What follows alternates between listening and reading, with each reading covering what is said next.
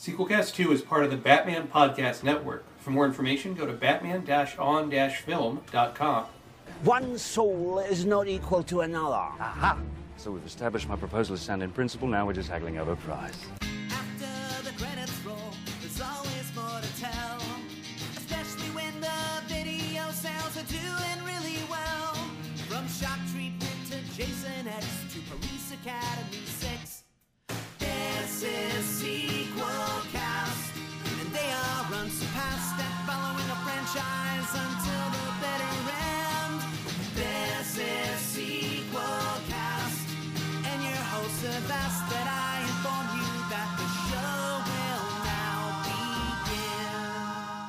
Hello and welcome to Sequelcast 2, a podcast looking at movies in a franchise, one film at a time. I'm your host, Matt Bradley Shergi. With me is William Thrasher. Oh, are ya off the Burnham Mile, sirrah?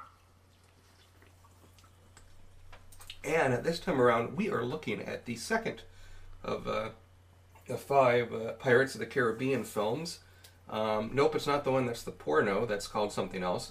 This one is Dead Man's Chest. Came out in 2006. Directed again by Gore Verbinski. Produced by Jerry Bruckheimer. Written by Ted Elliott and Terry Rossio.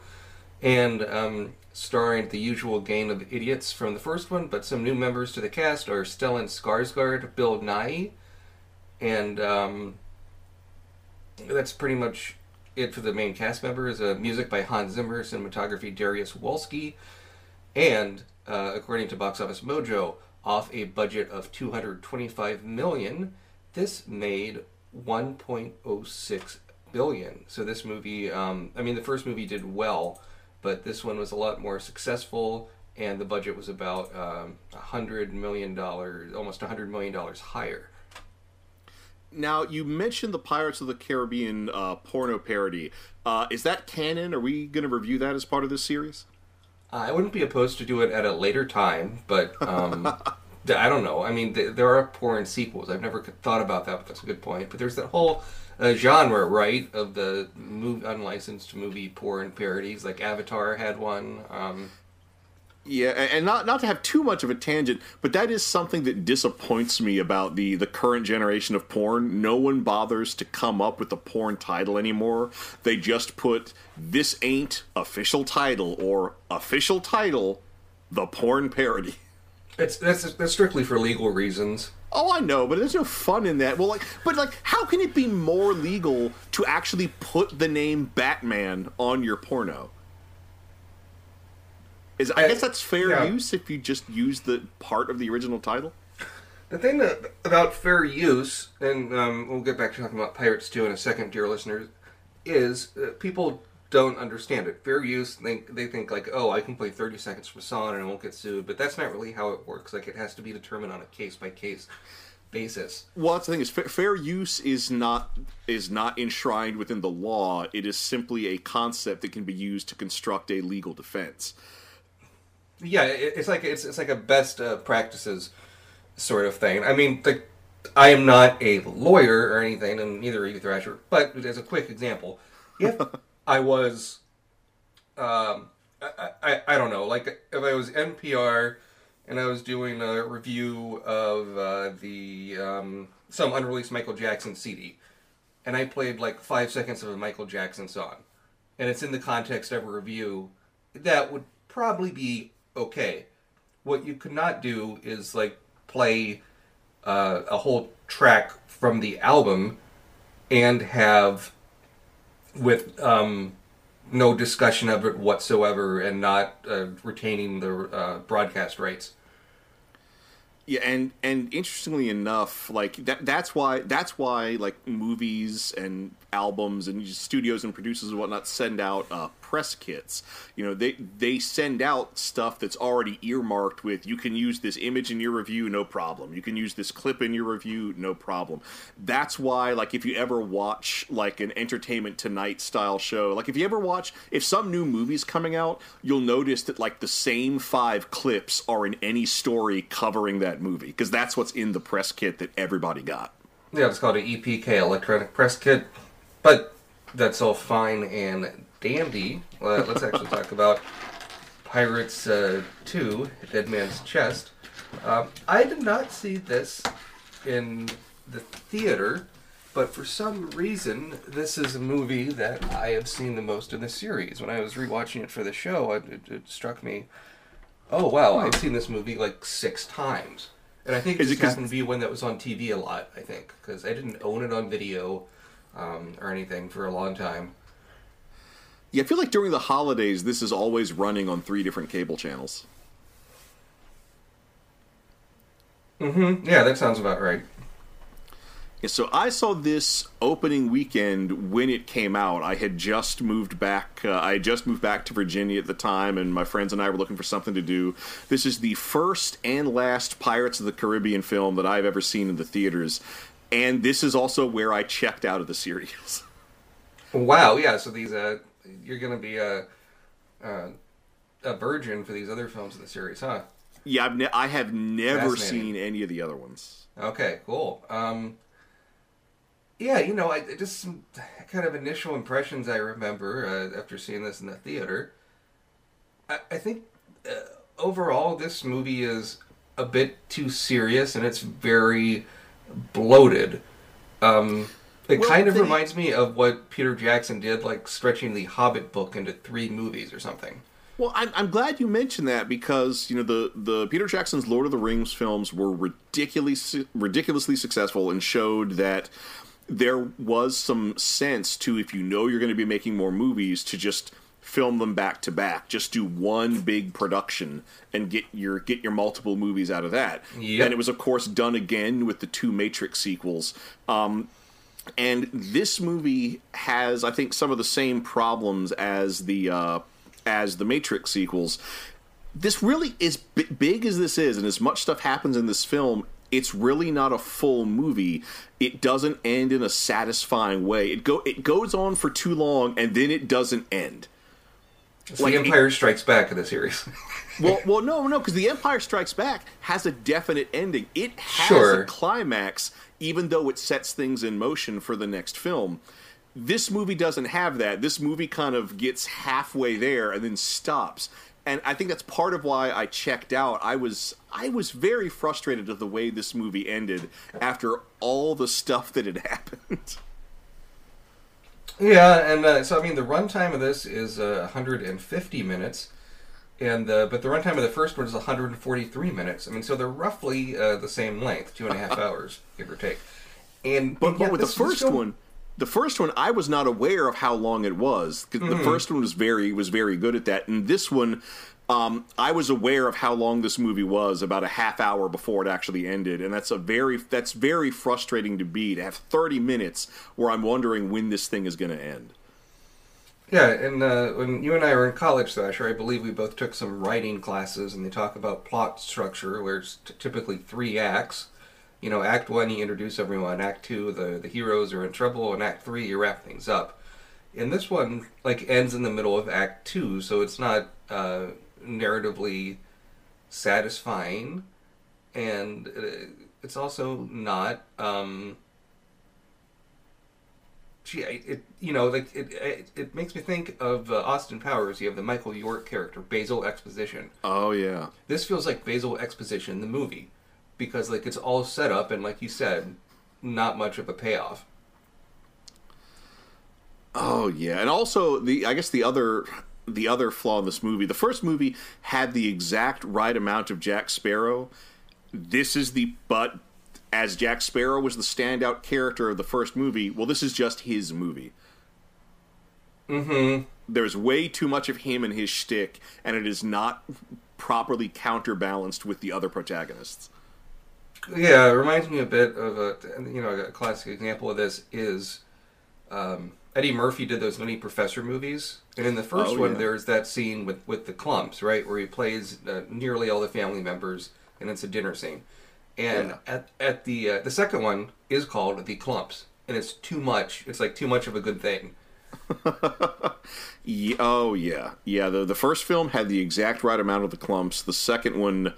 Too much of the clubs, and yet I think we're going to have to just resolve to cover those movies and the Jerry Lewis original because I can talk quite a bit about Nutty Professor 2, The Clumps. No, that's absolutely fair enough. But what's not the Clumps is Pirates of the Caribbean, Dead Man's Chest.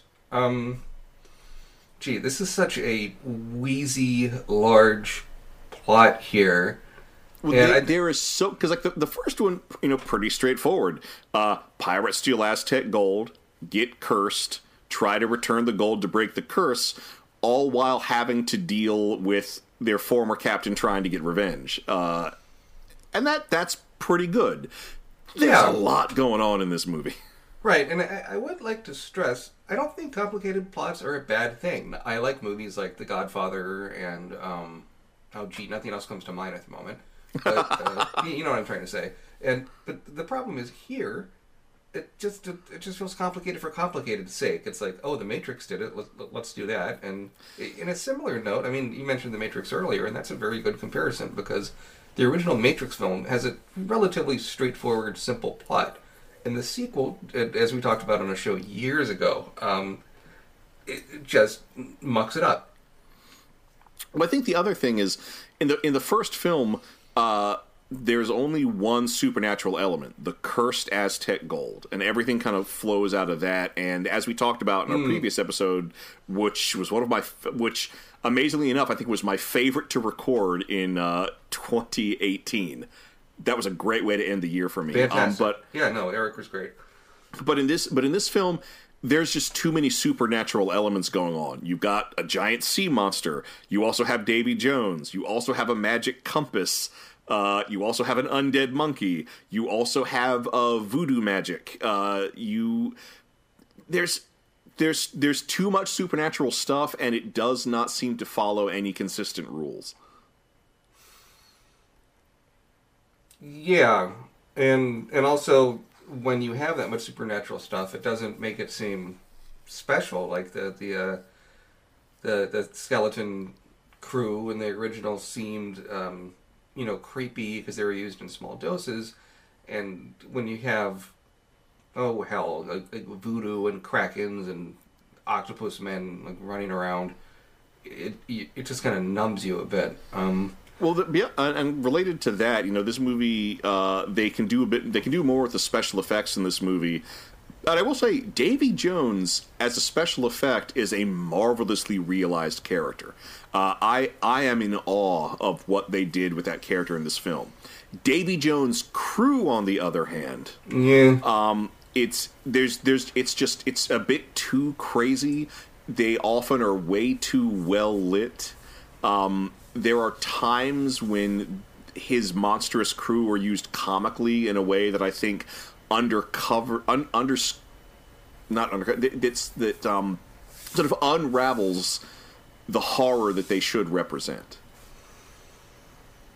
Yeah, and their movements are a bit cartoony, but yeah, the Davy Jones voiced by Bill Nye is really good character animation. I think if they were to do that character now, you'd probably have more texture on the tentacles, probably a bit more like wetness and slickness and kind of ephemera. But quite possibly, but overall, I find that it holds up. I think partly it's a very successful effect, partly because it is very characterful. Sure. So I mean, let's talk about the show from the beginning. It starts out kind of unexpectedly. Things are dark, and we have Elizabeth Swann is expected to be married to Will Turner, but he's not there. It's in the rain. You don't know what's happening, and then a new character comes out, and I think this character is the big problem with the movie, Lord Beckett. Because he looks and acts a lot like Norrington from the first film, and then later Norrington as a character. Yeah, he sort of fulfills the same role. The one thing that I do like though, with Beckett and Norrington. So Beckett does, he comes to arrest several characters for what they did in the first film. Yeah. Including Norrington. This is something I love. There's something I'm always a little bit annoyed in a movie whenever like the hero gives the villain a head start to escape. I'm always a little bit dissatisfied with that. And so I am so happy that because Norrington gave Jack a head start, he's arrested. Like, I love that choice has a consequence. That was great. Yeah, that's pretty smart. And I mean, with the intro, the music is pretty somber, and it gives enough to a good start because you're really shaking things up. The heroes are all in different places. People are getting arrested. You don't really know what the hell is going on. And you might recall in the original film, they make a big deal about Will Turner's father, Bootstrap Bill Turner. And Jack is on the Black Pearl. He's wandering around, and he gets visited by Bootstrap Bill.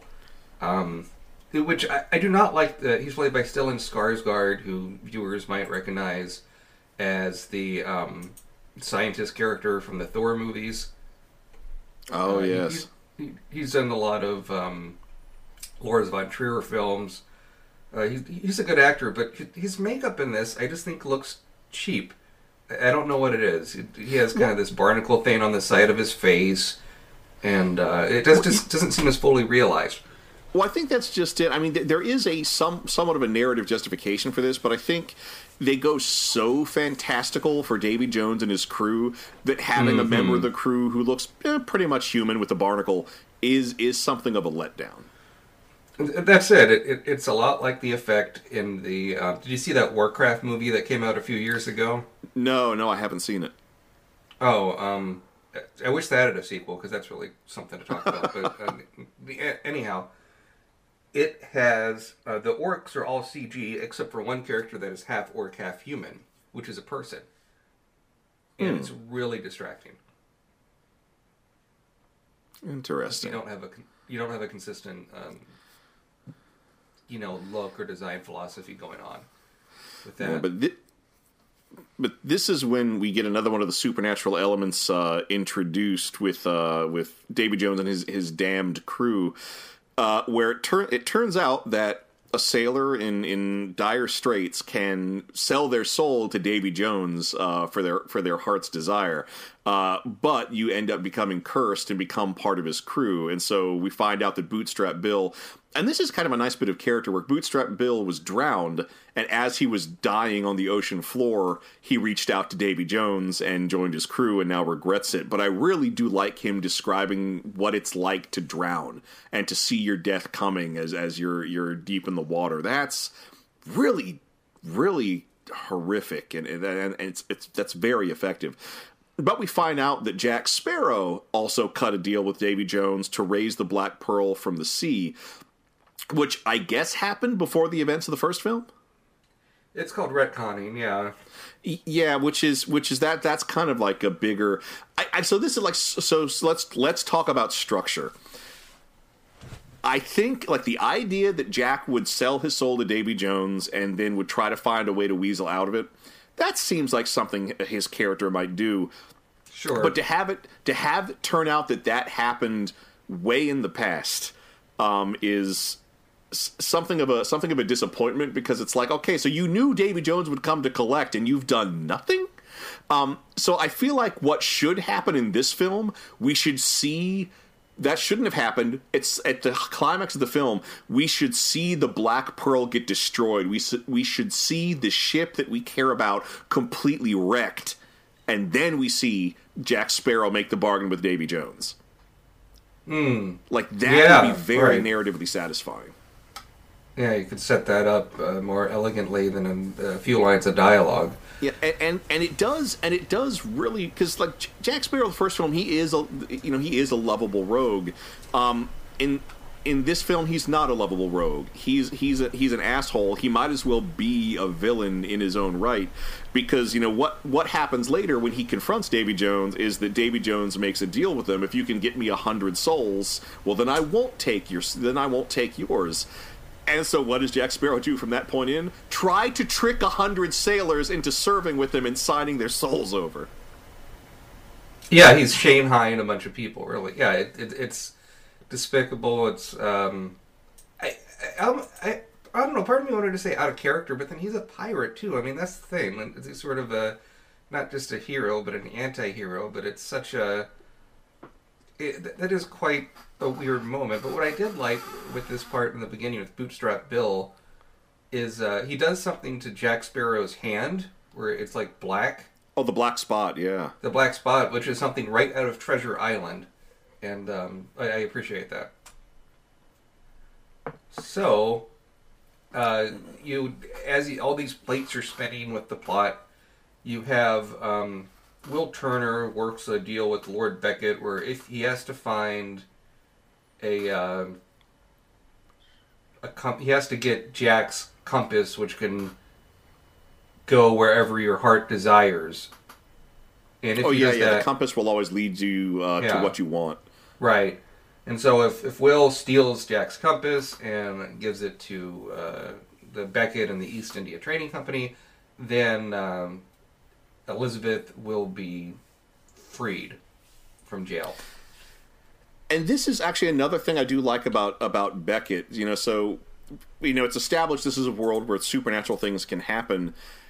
I really do like the idea of the East India Company trying to weaponize the supernatural, because that's what comes out as we turn out that Davy Jones used to be a sailor and he had his heart broken and it hurt so much he did something that removed his heart but turned him into a monster.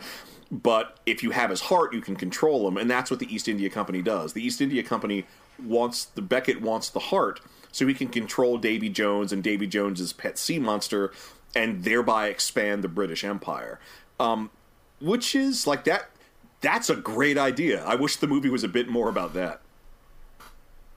Yeah, I mean, if it's about that, why do you have this like nonsense for nearly 30 minutes where Will tracks down Jack to an island where he's ahead of all these cannibals? And I mean, there's some fun bits there where like Jack is being cooked on a fire, he gets away, and there's this ridiculous, looks kind of like a pole vaulting big stick thing, spear, on his back, and fruit like gets attached on either side, and it looks like a human shish kebab. But it goes on for way too long, and it's pretty inconsequential, really. Well, there's a lot of like he's almost a Warner Brothers cartoon action, like yeah, that Wile E. bit Coyote, where he starts seasoning himself, and like it's one of those. And this is actually so a lot of the stuff with the cannibals is kind of hard to get to because some of the movie's best comedy is in this scene, but on the other hand, it's kind of like it's old school movie racism, I guess, for lack of a better term. Right. I mean, these are just like cannibal natives. Nothing is done to ground this scene in a way that makes this anything other than okay. So in a movie where the East India Company, the company that invented the administrative massacre, is your villain, you're really hurting your premise when you immediately turn around and show native peoples as ungovernable cannibals. That's such a smart idea, point. And also, they have a weird reference to the East India Company that's kind of drop it, you miss it, where Jack is trying to root around for a weapon or something, and he finds paprika, and it's in the chest that says East India Company. Yeah, well, the spice trade was a huge thing for the East India Company, so that's good. That's like a good detail there. But so this whole cannibal thing. So all the pirates who have come to the island to find Jack, they are eventually captured by the cannibals and like hung over a ravine in these baskets. Oh boy, yeah. And it's a scene, and so they coordinate their movements to swing the baskets to the canyon's edge and do this neat kind of climb. And it's a huge action set piece. It's a very, I find, fun action set piece. However, it's in the first third of the movie, and I find that no other action set piece lives up to this scene. I don't know. I thought that scene seemed a bit fake. And what you look at the whole scheme of the movie, this stuff in the Cannibal Island feels more like the fun tone of the first film. And it doesn't match with the overly serious, kind of dark and rainy stuff we get for the rest of the picture. Well, you know what? Maybe this scene should have been the opening, and then all the prelude to this scene could have just been spun off in quick dialogue. Right. This could have been like the James Bond kind of opening, where you do a little self-contained fun bit, and then get on with it. There is. I do like the imagery that was played heavily upon in the trailer for this film, where you had Jack Sparrow. He's worshipped as a god by these cannibals, and he has 3 eyes painted on each side of his face, plus on an additional 4th eye on his eyelids.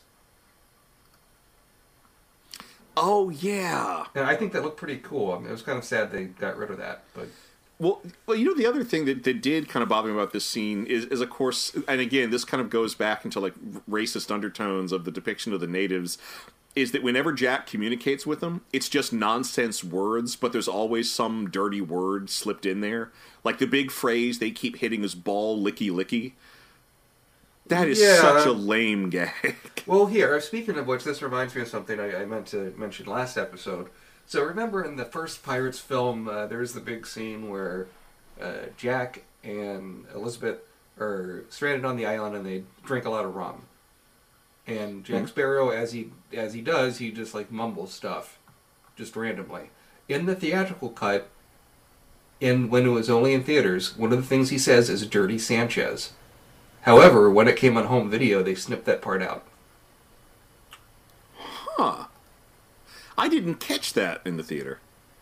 I didn't either, and the only reason I know about that is I read a profile of Johnny Depp, Rolling Stone did, that doesn't make Johnny Depp look very good at all, really. With he's got a lot of stuff going on with spousal abuse and all this nasty business in his personal life. Yeah, personal life, he is by all accounts a scumbag, and that is unfortunate because that can taint the experience of watching these movies. Yeah, but back to we mentioned I think last week a little bit about there's the computer game Secret of Monkey Island, and the sequence where Jack and company visit the voodoo priestess, I think is the most deliberate Monkey Island stuff in this film. It could be. I mean, I don't know if it's an intentional reference, but it could be right. It's right out of the game. It's the exact type of thing you would do. Well, and even I think it's might be the second Monkey Island film where you get on a boat and you go through and you go in this big kind of creepy looking voodoo house, and I mean the designer of the first 2 Monkey Island games, Ron Gilbert, got very upset that this stuff was in the movie. And I think he was more upset by Disney's response and that nobody working on this has ever heard of Monkey Island. I would challenge that. Yeah. Oh, actually, so you're talking about this movie kind of seemingly lifting things from other sources. I am holding a book in my hands. Yeah. I am holding in my hands the 2003 edition of H.P. Lovecraft's Kingsport. It is a Call of Cthulhu role-playing game supplement published by Chaosium. Kingsport is a seaside town, and in this book, and keep in mind, this is the 2003 edition. This is an older. This book has been around for a while. I think since the late 80s at least. So in it, there is a scenario, Dead in the Water, which is a scenario that involves undead pirates, and the undead pirates in this scenario bear a shocking resemblance to Davy Jones' crew, and in fact, the boat bears a shocking resemblance to the Flying Dutchman. It is a boat composed of both living and dead material. All the pirates are also have weird features, and the one that jumps out as more than just a coincidence. So if you'll notice, one of Davy Jones' crew members is this one pirate who has an exposed rib cage, and there's a fish flopping around in his chest. Yep. That is straight up one of the pirates in this scenario. It is specifically mentioned in the description of the undead crew of the Helene, which is the name of the crew, the boat in this scenario, is that he has a fish flopping around in his skeletal rib cage. Now, admittedly, that's not necessarily plagiarism. That could be a tribute. One of the people who designed David Jones' crew could be a fan of Call of Cthulhu. I've seen things like that happen in movies before. So I don't want to claim plagiarism when a tribute was the intent. But that was something that really jumped out at me when I first saw this movie, because I had just read the Kingsport book at the time. How about that? Yeah, that's a pretty good catch. So we have Naomi Harris as Tia Dalma, the voodoo priestess, and she's very good at this. I wish there was more of this character in this film. Like, she's very creepy, and it's a memorable performance, albeit brief. So I love her accent. I mean, she really gives it her all. She is hamming it up in a way that rivals Johnny Depp's own hamminess, and I think that's good. I like that there's a woman in this film who can go completely balls out with her character, and I really like that. That being said, this is also when I started to I'm kind of tired of the bad pirate teeth. Yeah, there's a lot of that in this. Because on the one hand, it does kind of work. I mean, even no one in this era had good dental care. Let's just be fair. But it's one of those things. I guess teeth are one of those things that I'm kind of sensitive about. At a certain point, the messed up pirate teeth reach critical mass, and it's right before she shows up. So I wish she had better teeth. It's surprising one of the sequels was not called Pirates of the Caribbean: Messed Up Pirate Teeth. The search for more teeth. Yeah. And then historically, you look, and you're right, people didn't have great teeth and had to have dentures at much younger ages and so forth. But the people that had the worst teeth were not the common man, but instead royalty, who could afford sweets. Oh, yeah. That's an irony. Well, that's actually funny, is that during, in the Renaissance, Age of Exploration, Age of Empires type era, there were a lot of diseases that were sort of fashionable because only the wealthy could get them. Gout was a disease, gout, I believe, was known as the king's disease, because the highest levels of royalty who could afford the richest food and the most cured meats would tend to develop gout. That's why you see a lot of pictures of governors and royalty with canes. The cane wasn't an affectation. Often it was to deal with their gout. Well, and it was also responsible for, at the time, at least in Europe, or in parts of Europe, it was a good thing for women to look, Rubenesque was the phrase, because after the paintings of the painter Rubens. Well, it's what today we would call thick with 2 C's. Correct. Because it meant that, you could afford a lot of food. You were famine and drought resistant. Yes. And you didn't spend all day working in or toiling in a field. I said, it's really not work. You're not getting paid. You're toiling in a field. Mm-hmm. So you're paid in the fact that your guy's brutal nights will protect you from the other guy's brutal nights. So there you go. Fun history facts at Sequelcast 2.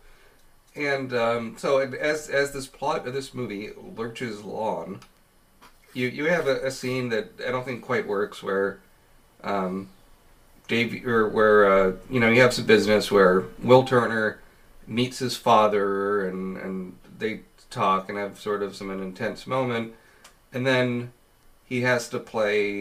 He plays Will and his father and Davy Jones play a game of something called Liar's Dice, which I think is not explained very well. And the scene doesn't work as well as, say, the Baccarat or the poker scenes in Casino Royale. Well, I was about to say it's sort of the same problem that you get with high stakes poker scenes in movies. Mm-hmm. It's not all that fun to watch people play a game that you're not also playing. So there's an extra hurdle that the director needs to cross so that you can kind of communicate the tension, and this scene doesn't do it. Liar's Dice, it's a classic game. It's a game with a lot of history, but it's not necessarily one that everyone knows. I was introduced to the game because it is a mini game in Leisure Suit Larry 7: Love for Sale. So I knew how Liar's Dice worked, but yeah, you're right. They don't do a good job of explaining how it works. And this also is kind of another wrinkle, as you come to find out that apparently service aboard Davy Jones or aboard the Flying Dutchman, it's not forever. When you strike a deal with Davy Jones, it's apparently for a set term, and so since the only thing they have is time, that's what they gamble with. They gamble with time from their from the time that they have in service. Which does raise a question. So if your time runs out, do you just become human and you're allowed to leave the ship, or do you die? I kind of that's a stake I would like to have explained to me. Oh, and this is another thing. Do you remember those Liar's Dice sets that came out after this movie? Yeah, the merchandise. Yeah, I do. Yeah, they did. You know, they're pretty cool. So I see these in secondhand stores a lot, and I always buy them up because it comes with these neat looking barnacle encrusted fake copper cups, just like they use in the movie. But the dice are these awesome black dice that look all chipped and scuffed and have these awesome skull and crossbones images on the one side, if I remember correctly. And they're gorgeous, and I pretty much buy them up just for those dice. I've got like 3 full sets of the Pirates of the Caribbean Liar's Dice, and when I run tabletop games, I bring them out at every opportunity. Do you ever use them in a LARP? Actually, yes. We did a space pirates LARP, and one of the things we did is we did set up tables so that the space pirates could gamble, and on one table we had classic old school Liar's Dice using these sets, and on the other table we had Martian chess from Looney Labs games to give the gambling a futuristic air. So yeah, I absolutely have. Oh, but you know the controversy behind the licensed Pirates of the Caribbean Liar's Dice sets? I don't, but I'm sure you're going to tell me. You know it. The Disney. So Disney attempted to copyright Liar's Dice. Okay. They attempted to copyright / patent this game that's been around for hundreds of years. And it didn't take. Okay. It caused a lot of controversy, and it didn't take. They were unsuccessful. Which I think is for the good. I think it's preposterous that you should attempt to be able to copyright something that's been around for a few hundred years.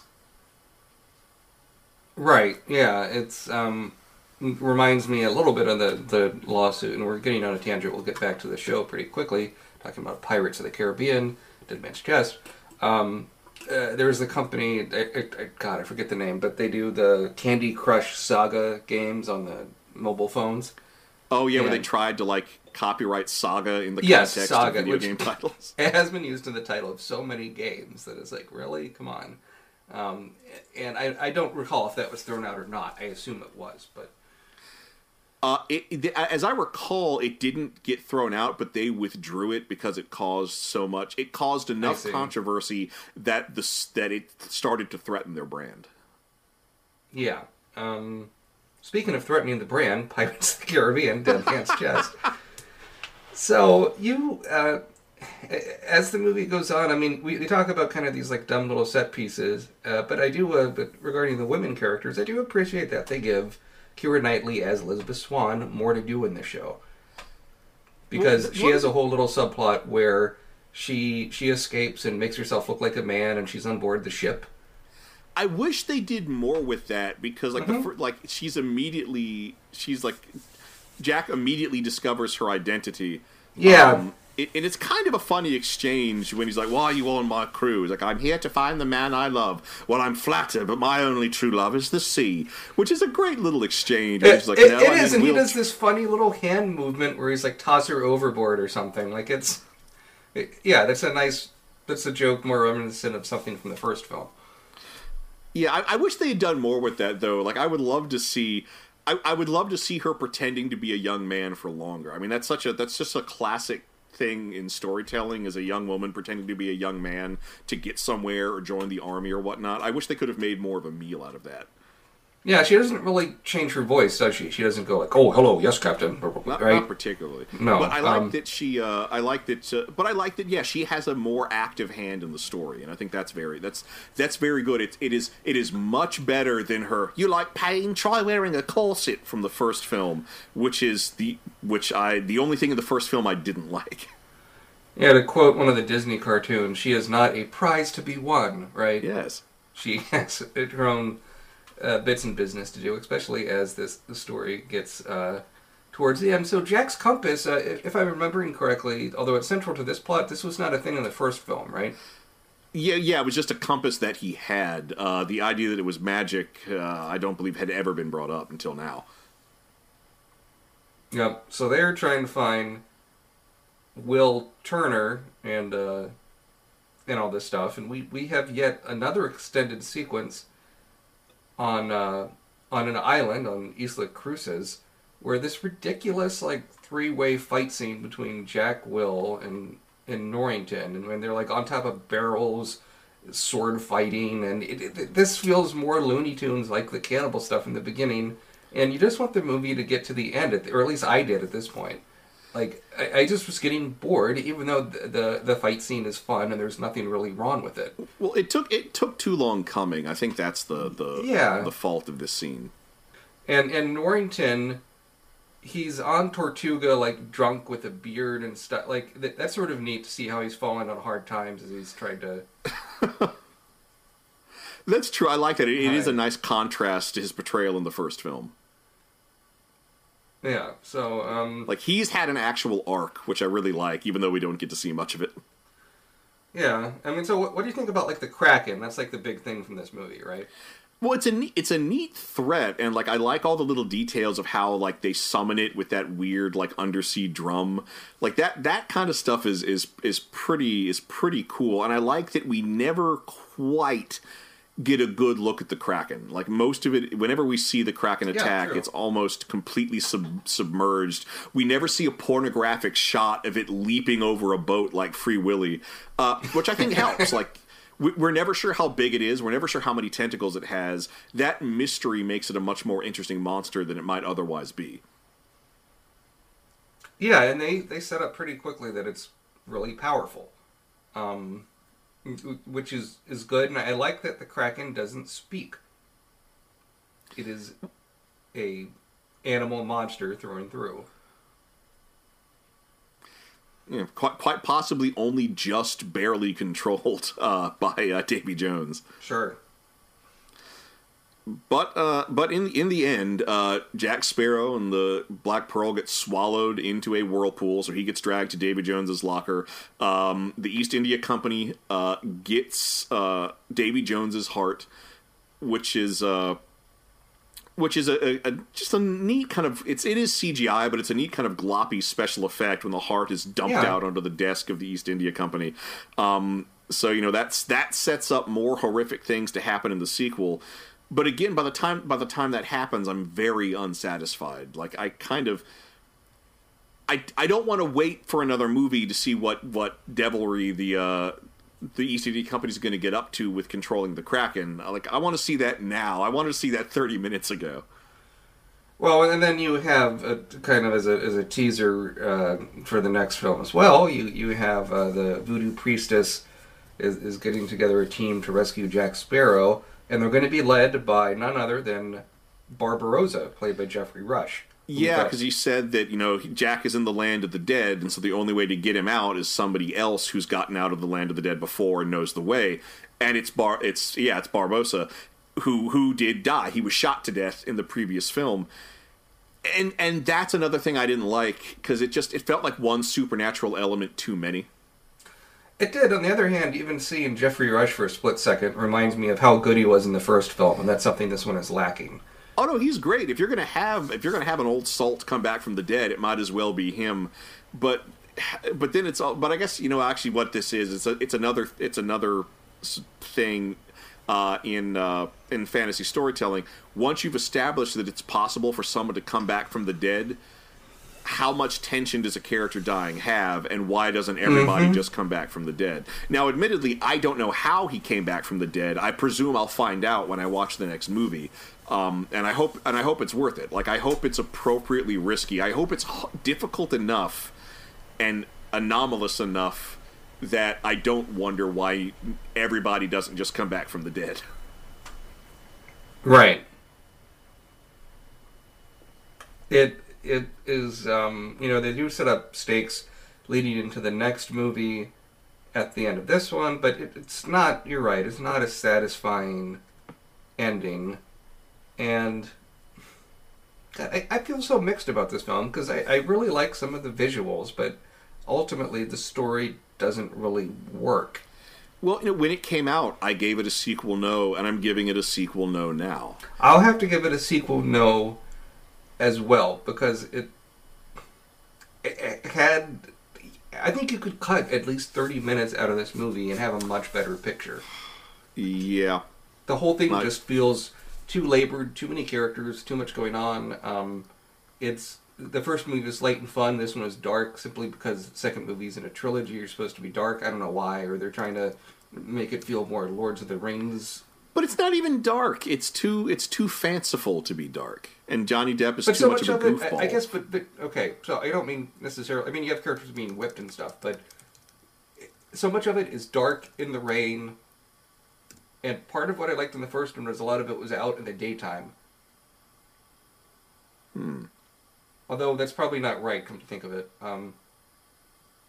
Strike that, reverse it. Anyway, yeah, I will give this a sequel no as well. This is not a terrible movie. It's just, God,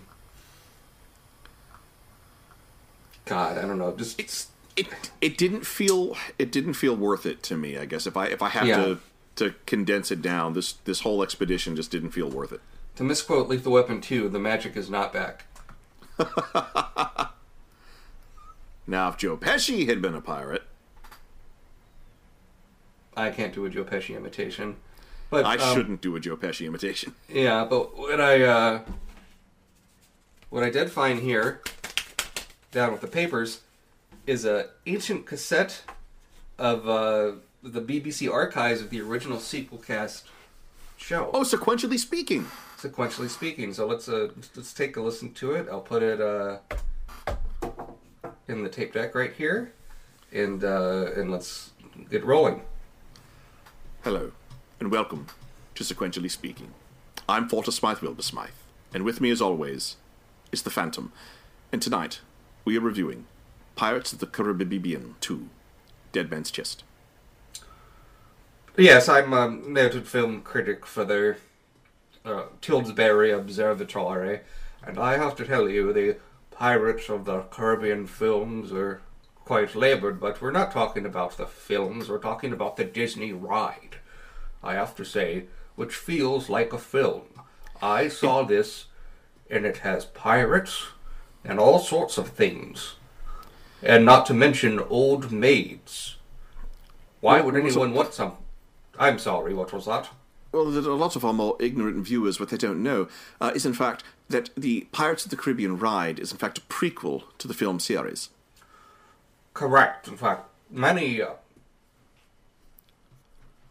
Oh, I'm terribly sorry. That person just died of a stroke. Such a shame, but put him on the pile, I suppose. Yeah, he couldn't keep his accent straight.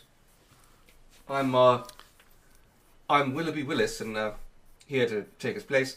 And the Pirates of the Caribbean ride is really quite something. It's a lot of people saw this first film and were quite confused that the ride didn't feature into it that much. And some people couldn't figure out the plot because they hadn't got on the ride. Imagine that, having a film where you couldn't understand it without going into a $200 person film park. Ludicrous. Well, perhaps the most fascinating aspect of the Pirates of the Caribbean ride is the level of interactivity. At one point, one of the pirates, who was wearing nothing so much as a flannel shirt and khaki pants, accosted me, leapt from the set piece and accosted me in my little mobile cart and pressed an 8-track tape labeled From Shecky into my hand. And I'd like to play that tape for you now. Very good. So a tape from a pirate onto a radio show on the BBC. A pirate named Shecky, of all things. So I'll go ahead and put the 8-track tape into the 8-track player, and I shall now thusly press play. How you doing? I'm Shecky Spielberg, and I know something about pirates. I got a ride in my uncle's closet in the attic called Pirates dead man's heft. So I throw you in a closet. I play pirate music really loud. I bonk you on the head with a bottle of rum. And then you come out and you swear you're seeing pirates. Quite fascinating. Absolutely. And shortly after that, Shecky Spielberg was arrested for kidnapping and misuse of rum. Quite an offence in the colonies, as I understand.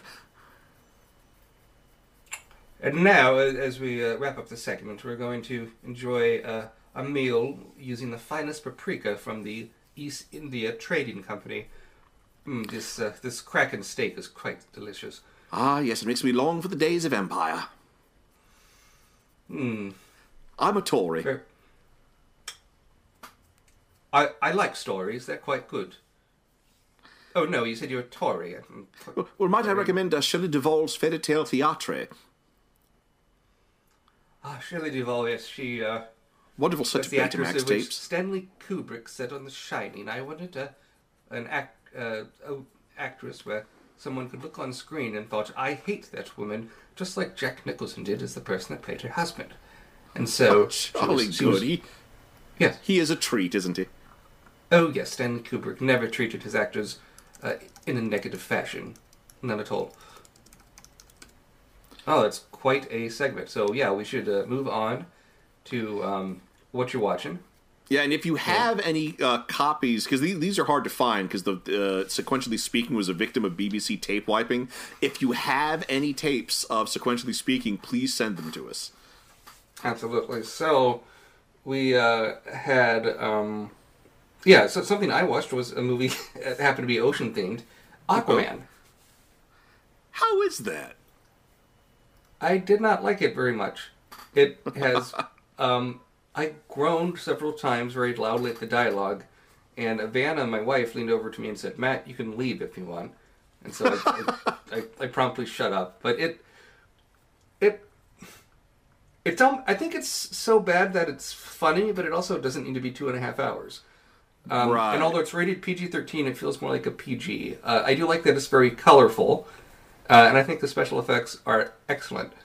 But the story is dumb, and it makes the Aquaman scenes in Justice League make even less sense. I don't know. I would love it if going forward DC just kind of was really slapdash with its own continuity. I think they've kind of been that way all along. I don't know. We'll have to see what happens. It's very true, very interesting. But so far, I think worldwide, Aquaman has made almost $800 million. Well, according to, I believe this was an article posted to the AV Club a day or two ago, it has apparently made more worldwide than Justice League. Yeah, I did see that, and in China, it did very well, particularly. So, what about you? What's something you've been watching? Well, so as long as we're on the superhero subject, I finally saw Spider-Man Into the Spider-Verse. Oh, I've heard that's pretty good. Did you like it?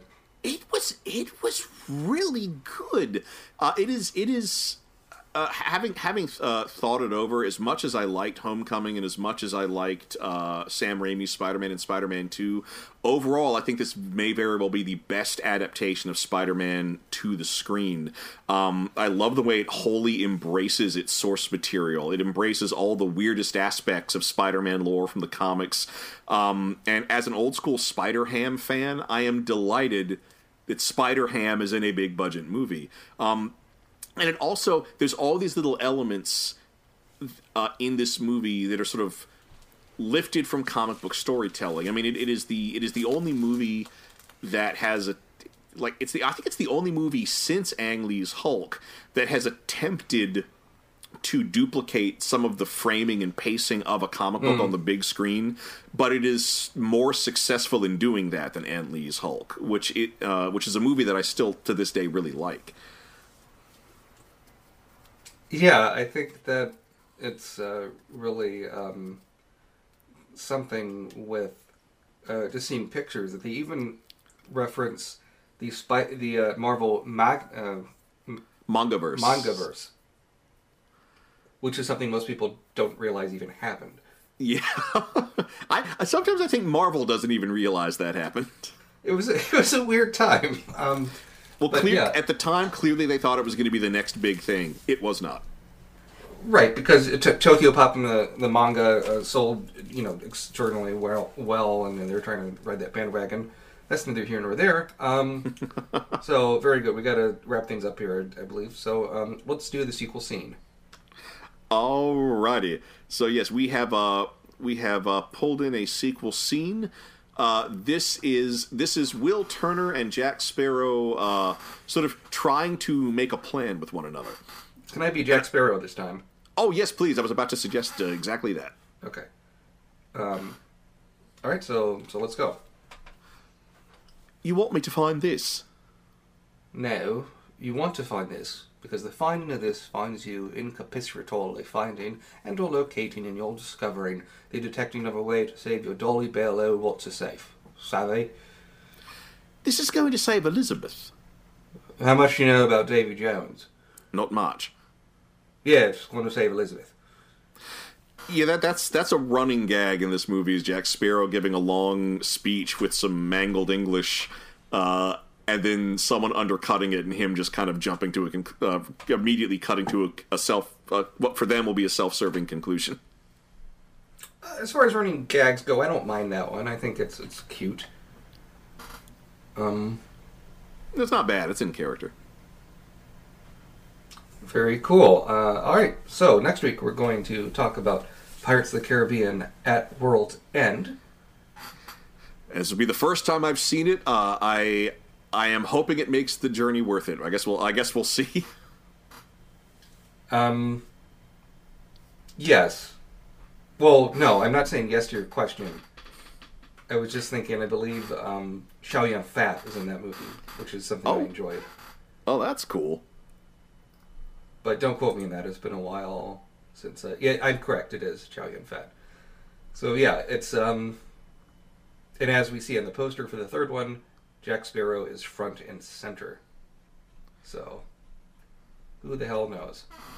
All right. So, you can follow me on Twitter at MATWBT. You can follow me on Twitter at Internet Mayor. Also, check out Mark with the C from markwiththec.com. He wrote and performed our theme song. And if you like the show, please go to our Apple podcast page and leave a review. Anytime anyone does that, it always helps with the downloads, and we need all the downloads we can get. We greatly appreciate you listening to the show and so forth. And this is the last episode recorded in 2018. It's been, I think, a heck of a year. Oh, yeah. And 2019 will be even more a heck of a year. I think I'm going to start the process of making all the past Sequelcast episodes available. So we'll have quite the more stable archive of shows online. We'll have a lot of good stuff to share with you. A lot of good stuff, not always the best audio quality, but yes, a lot of good content, including the infamous Lethal Weapon 4 episode, in which audio glitches make 2/3 of the episodes unlistenable due to Skype demons. Oh, yeah. Those were the days. Oh, the salad days where people tossed tennis balls into my eye sockets. Okay, so, for Sequelcast 2, this is Matt. And this is Thrasher. Saying... You're a liar and a cheat, Jack Sparrow.